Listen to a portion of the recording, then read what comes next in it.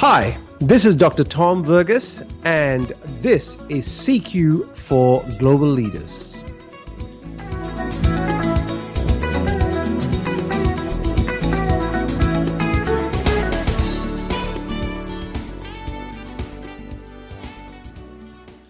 I want to talk to you about a situation that happened to me recently. I've been working with this particular organization for a number of years, consulting in a number of different areas.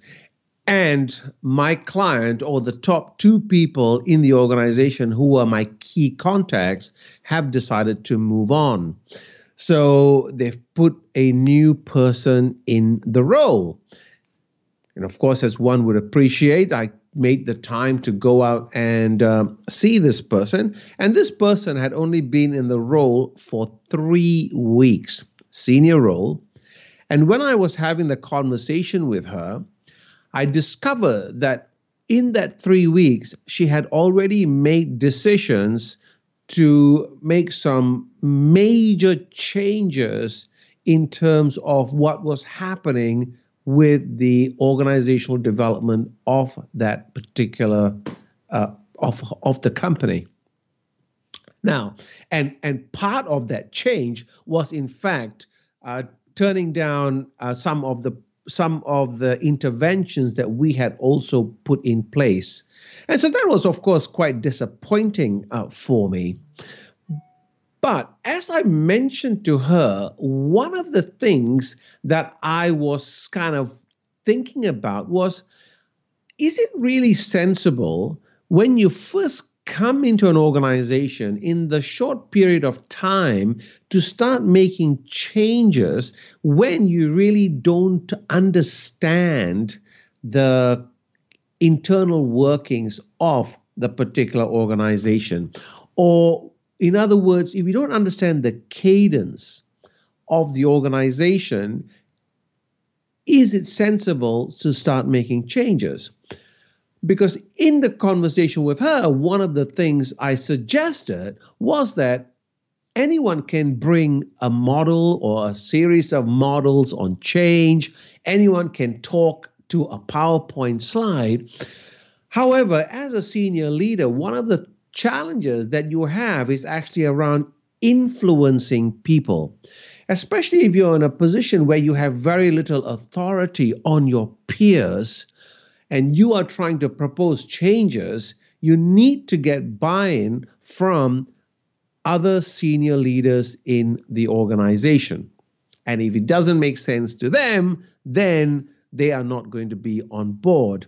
So that's what I want to share with you in this podcast. Just a couple of things that I've been thinking about recently about that. I think one of the first things that you need to do when you are a new leader of a team, or you're taking over a different organization in a different part of the world as a global leader, I think it makes perfect sense to sit back, watch, and learn for a period of time. Now, I appreciate that that's my bias and that's my style.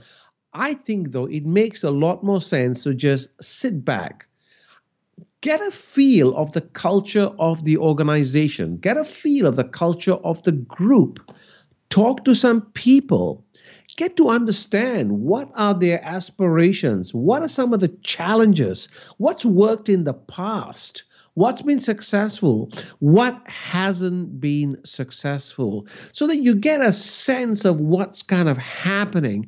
Try to identify who are the formal and informal leaders in the organization.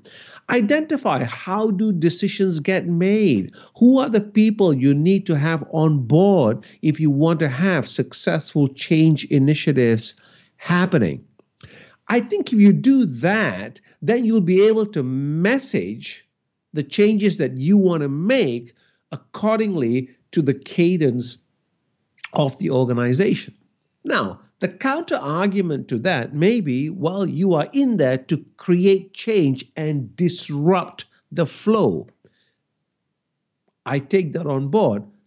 I would argue, though, if you are there to disrupt the flow, then you need to actually understand what the flow is before you can actually disrupt it in the first place. So here's my reflection point for you. What's the cadence of your particular team? What's the cadence of your organization? Are you able to articulate that? And are you in sync with it? And if you wanted to change the cadence of your group, then what do you need to do?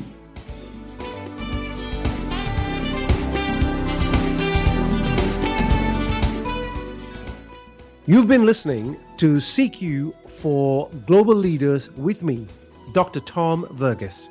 To find out more, please reach out either via phone, email, or our site, culturalsynergies.com.